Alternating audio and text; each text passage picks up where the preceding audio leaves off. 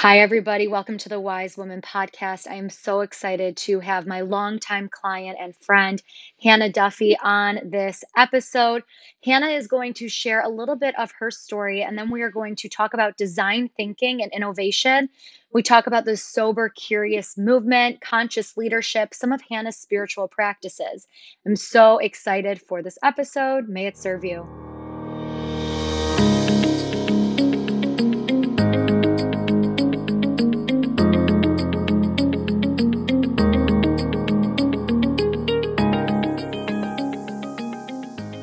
Hi, everybody. Welcome to the Wise Woman podcast. I'm so grateful to be present with you today. I have my gal pal and client, Hannah Duffy, on the call with me. Hannah is a design researcher and innovation consultant for conscious and social impact brands. Hannah, thank you so much for being here. Thank you so much for having me. Of course, it's such a joy. So, we're going to dive into so many topics about conscious brands and how you show up for your soulmate clients. But first, can you tell us a little bit about your backstory? Sure. So, my background is I studied product design, or also called industrial design. And I really wanted to develop products and be part of this up and coming space around product design. But what I really realized was that I wanted to develop products and services that actually made an impact and actually mattered. So, after winning an international student design award after school with my thesis, I then jumped into the world of user experience research, or UX research, which is very common in the tech world. Spent about 8 years there, and then decided that I really knew in my heart that I really knew I needed to start my own business. So left the nine to five world with nothing lined up, and really started to explore what it means to be an entrepreneur and develop, network with folks, and really find my niche, kind of my niche, and exactly where I wanted to focus. And eventually, through after my dark night of the soul and really experiencing some really deep transformation with my own life, I discovered really where I wanted to end up, and that is where I am now. Hannah, you're amazing. And just because I know you and I know your story, you're a meditation expert. You've lived in so many different places. Can you just tell us that decision to shift, right? You mentioned the dark night of the soul. Can you tell us a little bit more about what got you to where you are now? Yes. So actually, my mother passed away in 2012, and that was the catalyst for me to really start to just go away, kind of leave the nest, if you will, and just really find myself. And so I moved to London for part of that, the stint where I worked for 8 years for the corporate world. And I discovered, I actually rediscovered food. And that was kind of my first Yeah. kind of gateway into, yeah, my gateway into really better understanding myself and learning who I was and what meant, you know, what did I truly care about in this world. And so I realized that because my mom passed away from cancer, that I really wanted to live a healthier lifestyle.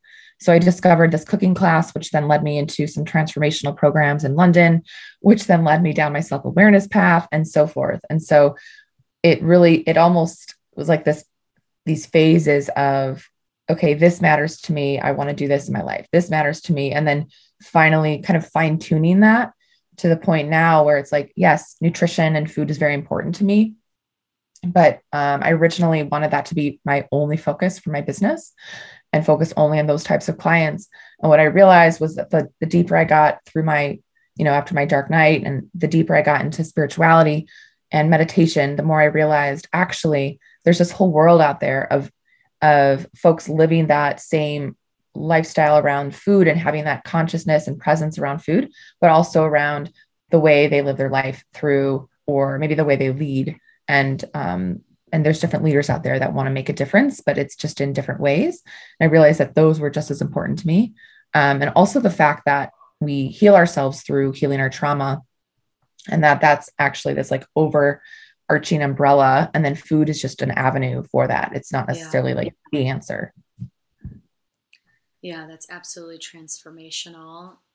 Can you, in addition to your diet and your lifestyle, and I mean, sitting with this dark night of the soul, experiencing this trauma and really holding you in that space, sometimes it takes something really devastating to create a really big shift in our lives.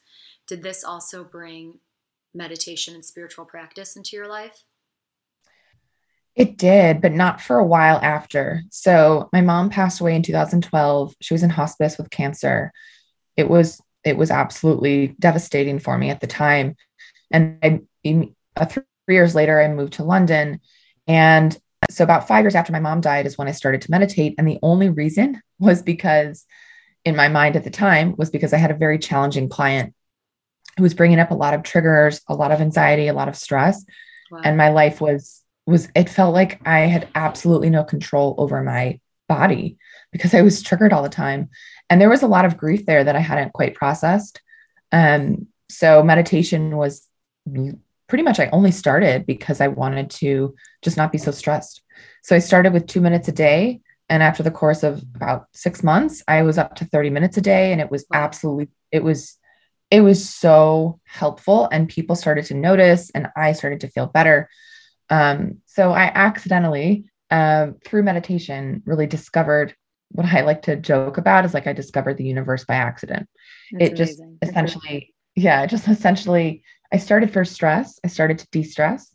And then over time, something else started to happen where I started to feel part of other people and deeper compassion for other folks. And something started to change, and I couldn't even tell anyone what it was. I think Deepak Chopra actually talks about this, where it's like the first phase is to de-stress. The second phase is you kind of dive deeper and you start to discover different things about yourself. And then the third phase is like this kind of, eventually you kind of get deep, even more deeply connected. And so that's really what happened to me. And it was kind of interesting. That's incredible. And I know when you and I started working together, we were focusing a lot on you sharing meditation. And I think that's so incredible that you, as a meditation expert, and how your business has really evolved to supporting people in their practice, has now shifted into integrating your corporate background and your purpose energy, your dharma. So I feel so grateful that I got to witness that shift. But can you tell us a little bit about the importance of user research and the things that you're really working on right now?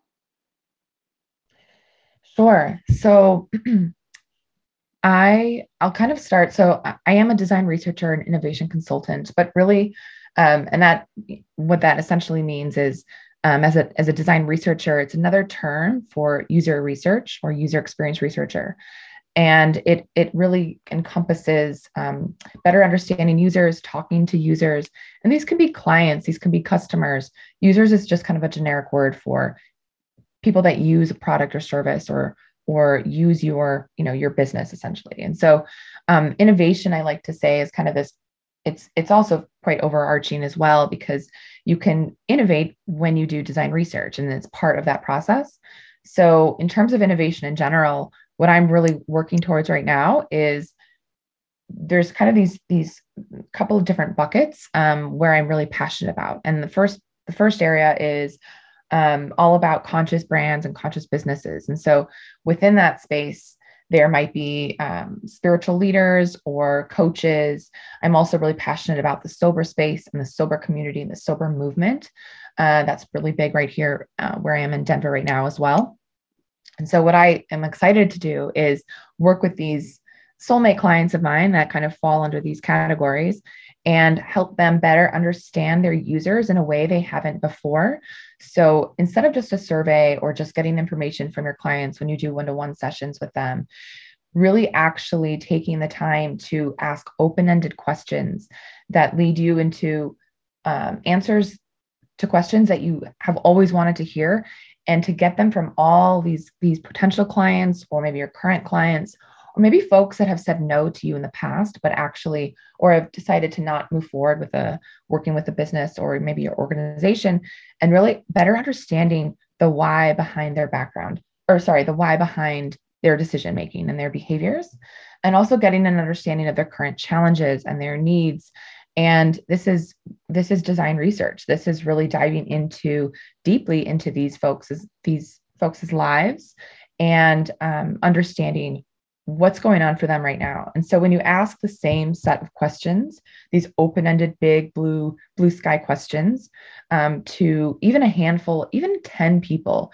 whether it's 10 potential customers or a handful of current customers, or possibly folks that have said no or decided to not use a program or service in the past, what we start to see is themes and trends, and these trends become these areas of opportunity. And so you see all these different trends that might be challenges, common challenges that you're starting to see that maybe you saw, but you're actually starting to see them in a different way. Or maybe there's an insight that's gathered from these talking to these folks that actually you've never even thought of before, and you would never have gotten from a survey, or even just an Instagram live with chats, or even an Instagram kind of those questions, which are still great ways to get feedback. But this is even like the next level way of getting this understanding of your users. And then you take that and you bring it into a design workshop, and I facilitate those. And we essentially bridge the gap from that research to brand new ideas. There's so many different techniques that you can do in these design workshops where you can really, really get brand new ideas, and you always want to get more ideas. So it's always quality over quantity in the beginning. You just want tons and tons of ideas, because then that will help you really square down and eventually kind of identify some of those top ones, and you end up voting and that sort of thing. So that's kind of the process I like to take with my clients of transforming from where do we want to go? We want to go in the direction of innovation. We want to kind of be the next leader in this particular space, or we want a new program or a new product or a new platform or whatever it may be. And sometimes clients don't even know what they want. And that's the fun in it, is let's just go through this process, and you know that you want to become the next level leader that you are, or organization that you are, and we can get there. And the exciting part is that we go into the unknown, we go into the ambiguity. It's my best friend. I love ambiguity because it's so exciting to be able to. It's kind of a weird thing, not many people are, but I love it, and it's so fun. And then you end up with these things that you would never, these ideas and these solutions that are just so exciting that you would have never thought of before. So that's kind of that direction that I love going. And it's in the spaces of conscious brands and also social impact. I didn't mention that before, but social impact is something I'm also really learning more about and wanting to dive deeper in, particularly in the space of poverty and homelessness. So that's kind of that in a nutshell. And that's why I love working with you so much, because I know the massive shifts that you are creating and will continue to create in the world sometimes just starts with the brain dumps that we have on our calls together. So it's so fun to witness, and it's so amazing to be present with you on this journey. I want to ground this a little bit just for anyone who's listening. What does this actually look like? So, if somebody is to reach out and they want to work with you, they're an entrepreneur, maybe they're a conscious brand, or they are more social impact. What are some of the initial steps that you would take with this potential client to transform their business or help them get what they most desire? Of course. So I always start out with some initial discovery calls, because unlike in the coaching world where you can really get a sense for someone the first kind of short call, because this is such a big decision for a business or a leader or organization, I like to have at least one, sometimes one and a half, maybe even two if needed, discovery calls. And in those calls, I really get a sense for what's going on in your business, where what direction do you want to take your business, and how this is one big question. How willing are you to innovate? Like, how far will you go? So how blue sky do we want to go? How big do you want to go? How innovative are you and excited are you to innovate in the space that you're in? So that's kind of the first step, very, very first step. It's almost like step zero, I guess, if you will. And then once we decide to work together after those calls, then I would do an initial formal kickoff call. And that kickoff call is where we really define the key research questions for the research. And what I mean by key research questions, those are questions that we don't, it's not the questions that we ask the users, but it's the questions that the team wants to know. So what do you want to know? I just want to know, why do folks do XYZ? Why aren't they signing up? Why do they sign up? Why do they fall off after a certain period of time? Why don't they finish my course? Why do they? Why do only some groups of people, buy from my product or service or program, but this other whole world of folks that I really want to target, why aren't they buying from me? Or why do they explore it but then maybe don't? So those are some of the examples of questions, and that's in that formal kickoff call. And then the next phase would be, well, in that kickoff call, we actually also need to identify, who do we want to talk to, and that's really important as well. But we would make that decision based on the objectives that the of the client, of course. And then after we had that kickoff call, then I would actually facilitate the research interviews. And those interviews, excuse me, would range anywhere from 30 minutes to an hour. They're typically on Zoom, but because I live in Denver, I'm also happy to go local. I'm also happy to travel as well.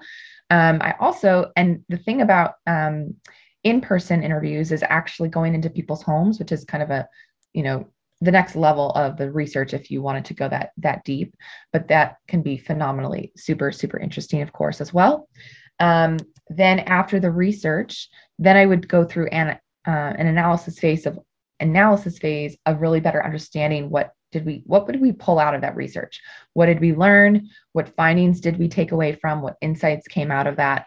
I would do a debrief with the client, and then I would provide them with a report. But the best part about the report isn't just, here's a brain dump of everything we learned. It's actually actionable recommendations. And along with that, we can also do a little mini workshop, depending upon the needs of the client, of course. But the workshop would be, it could either be on Zoom or it could be in person. It could be an hour, it could be an all day thing. It doesn't matter, based on what we really want to complete. And we would take the findings and my recommendations, and then we could also brainstorm so that we have a clear, actionable next steps. Whether that means digital concepts and wireframes from for an app, or maybe it's next steps and actually like going through the schedule with the team and saying, okay, short-term goals based on what we just came out of this workshop. What do we need to do as a team? And I can really help define those. So it's not just, here's this report, enjoy. It's actually actionable items and actionable next steps. And I love integrating after that as well, and kind of spending even an hour or two in the next several months helping them integrate that, and even helping them, connect or network with the folks that would need to help them to develop those products. Hannah, that's so cool. It's really the integration of your expertise. So it comes together so perfectly. It's really fun. Amazing. Something that you and I have been talking a lot about is, in addition to social impact and conscious brands, is the sober curious movement. And I especially love following you on social media and seeing you at these like amazing parties, and it's always conscious and it's always sober and it's always grounded.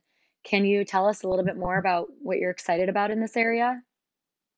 Yes. So I've been, and when I say sober, I mean I haven't been drinking for the last 4 years. And some folks say sober, some say non-alcoholic. It just depends. But what I'm most excited about is the fact that now there are, I feel like almost half the people I meet in this space, at least in the community I'm in here in Denver, have stopped drinking or are on a break from drinking, or only don't drink that much. And so just being more conscious about their alcohol intake. And that in and of itself is incredible and a huge step for our for society, from going from, when I was in college and all I did was drink.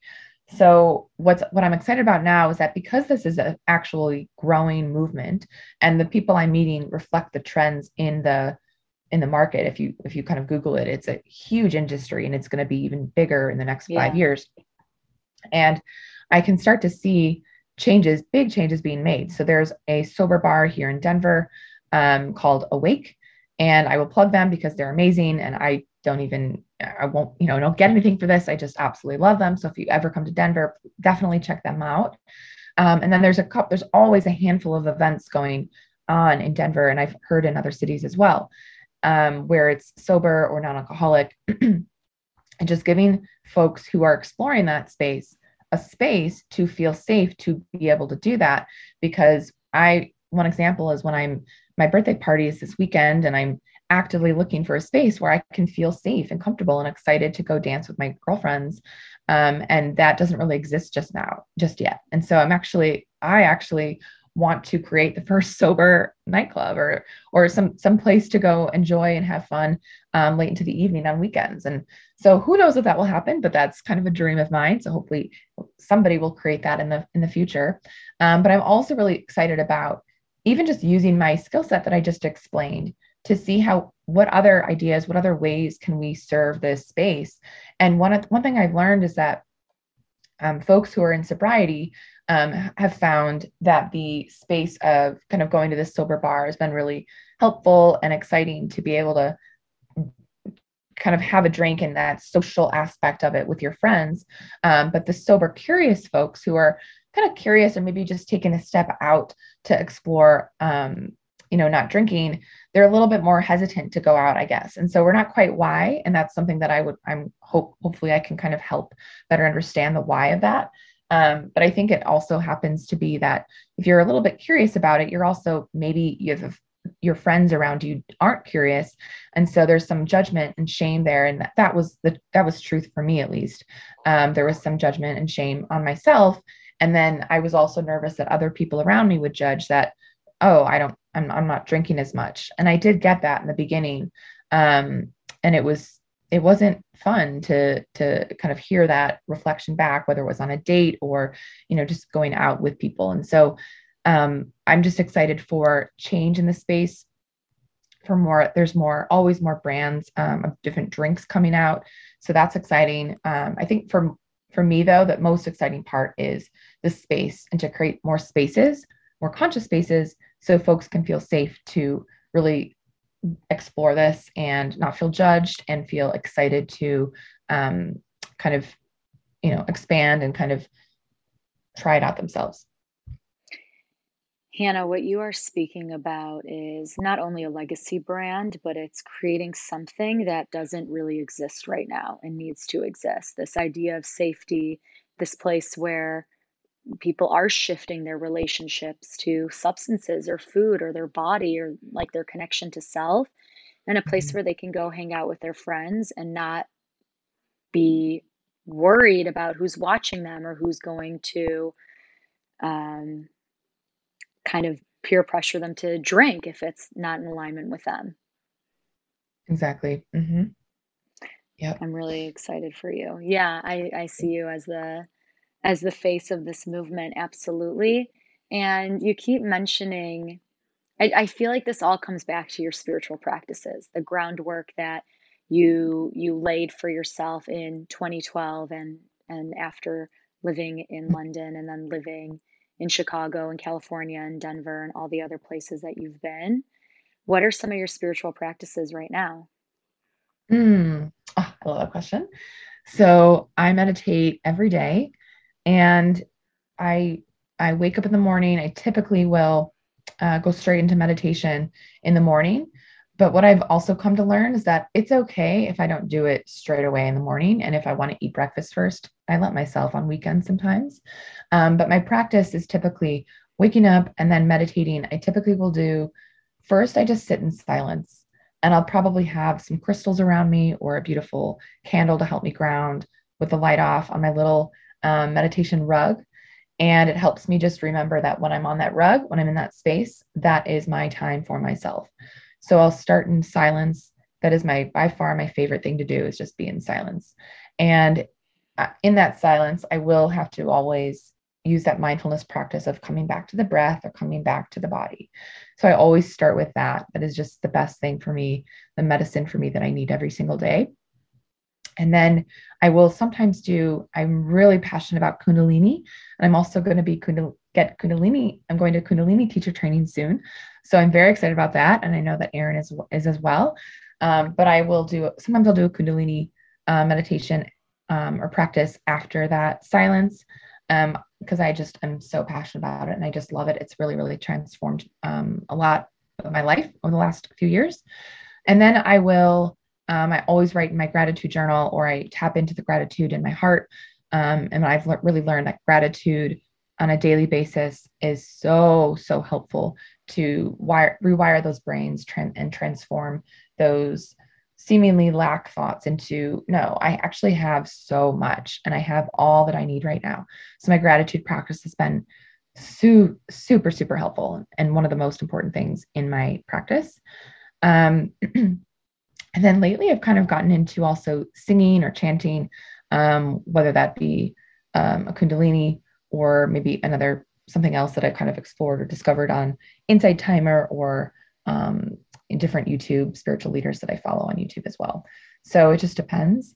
And then I always like to end and ground, just kind of visualizing myself safe and surrounded by white light, and really giving myself that kind of last grounding essence. But it just depends. Every day is different. This is amazing. It's inspirational. I'm with you in the silent seated practice first thing in the morning. I think something about just connecting to your breath and your body, like the absolute most basic practice, is also the Mm, most transformational. definitely. It's so helpful because it's almost like I remember hearing this, it's not necessarily a quote, it's kind of this idea of I like no one else has access to me. First, Mm, I only have access to myself, and no one has access to me until I am like I get to experience my own energy in that mm. silence first and foremost. And my breath, you're right. I also do breath work. I forgot to mention, and it's like reconnecting to that breath and really realizing how special that is. I actually have one little funny anecdote I need to share Yeah. about this. So, real quick. So, a few weeks ago, I was roller skating at a roller rink and I fell on my back to the point where I got the wind knocked out of me. And in that moment, I typically would have gone into fear mode. But I couldn't, I only could take short breaths. And that was this key. It was actually a really important moment for me of like, wow, and how much I take advantage of my breath. I just am so used to it. And in that moment, I just really valued those short little breaths. And I practice not going into fear mode because my meditation practice helps me and my nervous system. And I just stayed with that small little amount of breath. And then slowly, like the breath came back to me. And I realized, like, in that, it was such a powerful experience, actually, because it just reminded me of how important my breath is and how I shouldn't take it for granted. And we need to not take it for granted because without it, we would be completely lost. So I just want to, yeah, honor how important the breath is. Yeah, it's an amazing story. I just redid my best friend's dating profile, and one of the options was like two truths and a lie, and I said that Yeah. she was a competitive roller blader. Like, and that was the Love it. lie. But you because rollerblading and roller skating, it's so fun. Yeah, it's a really fun practice. Hannah, that's amazing. If this episode goes viral, if we could get your wisdom in the ears of all people around the world, what are some words that you would want to say to these people? Be kind to yourself. Be kind to Mm, yourself. Be kind to yourself. That's probably the main thing I amen. would say. Beautiful. A woman. I love that. How can we find you? So I'm on Instagram at handbands193, HANBANS 193. I'm also on Facebook, just my name, and then my email as well. I don't know if you want me to read my email. Sure. Okay. It's Hannah, HANNAH dot Irene, IRENE dot Duffy, DUFFY at gmail.com. Beautiful. Hannah, amazing. I just want to add in here that you are offering deep dive sessions. Maybe even they're free, maybe once a month. Mm-hmm. Mm-hmm. Do you want to tell Yes. us a little bit? Sure. So, yes, free deep dive 2 hour workshops where essentially we wouldn't be able to do user research, but we would be able to really get the essence of user research through just pulling information from the client. So, we would start with that and then we would innovate and come up with brand new ideas based on some of those, just so they can get an idea of what we could do together if we did actually do a full project. So definitely offering those. So reach out to me if that is of interest. Beautiful. Hannah, thank you so much for being here. Thank you for being present. Thank you. So grateful for this opportunity. Thank you, everyone, for being present for this episode. If you liked it, we would love to hear what you have to say about it. Please leave a 5-star review. That means so much to us. Please leave a comment. When you leave a comment, it ranks us higher on all podcast platforms so more people can hear wisdom from Hannah's episode, from all of the episodes on the Wise Women podcast. My signature mastermind, the Limitless Mastermind, is open for enrollment. Should you desire feeling deeply limitless, taking up space, launching and building a legacy brand, please DM me on Instagram at Erin R. Doppelt, and we can have you join the Limitless Mastermind should it be an aligned fit. Thank you all so much for being here. Have the best day and feel good until next time.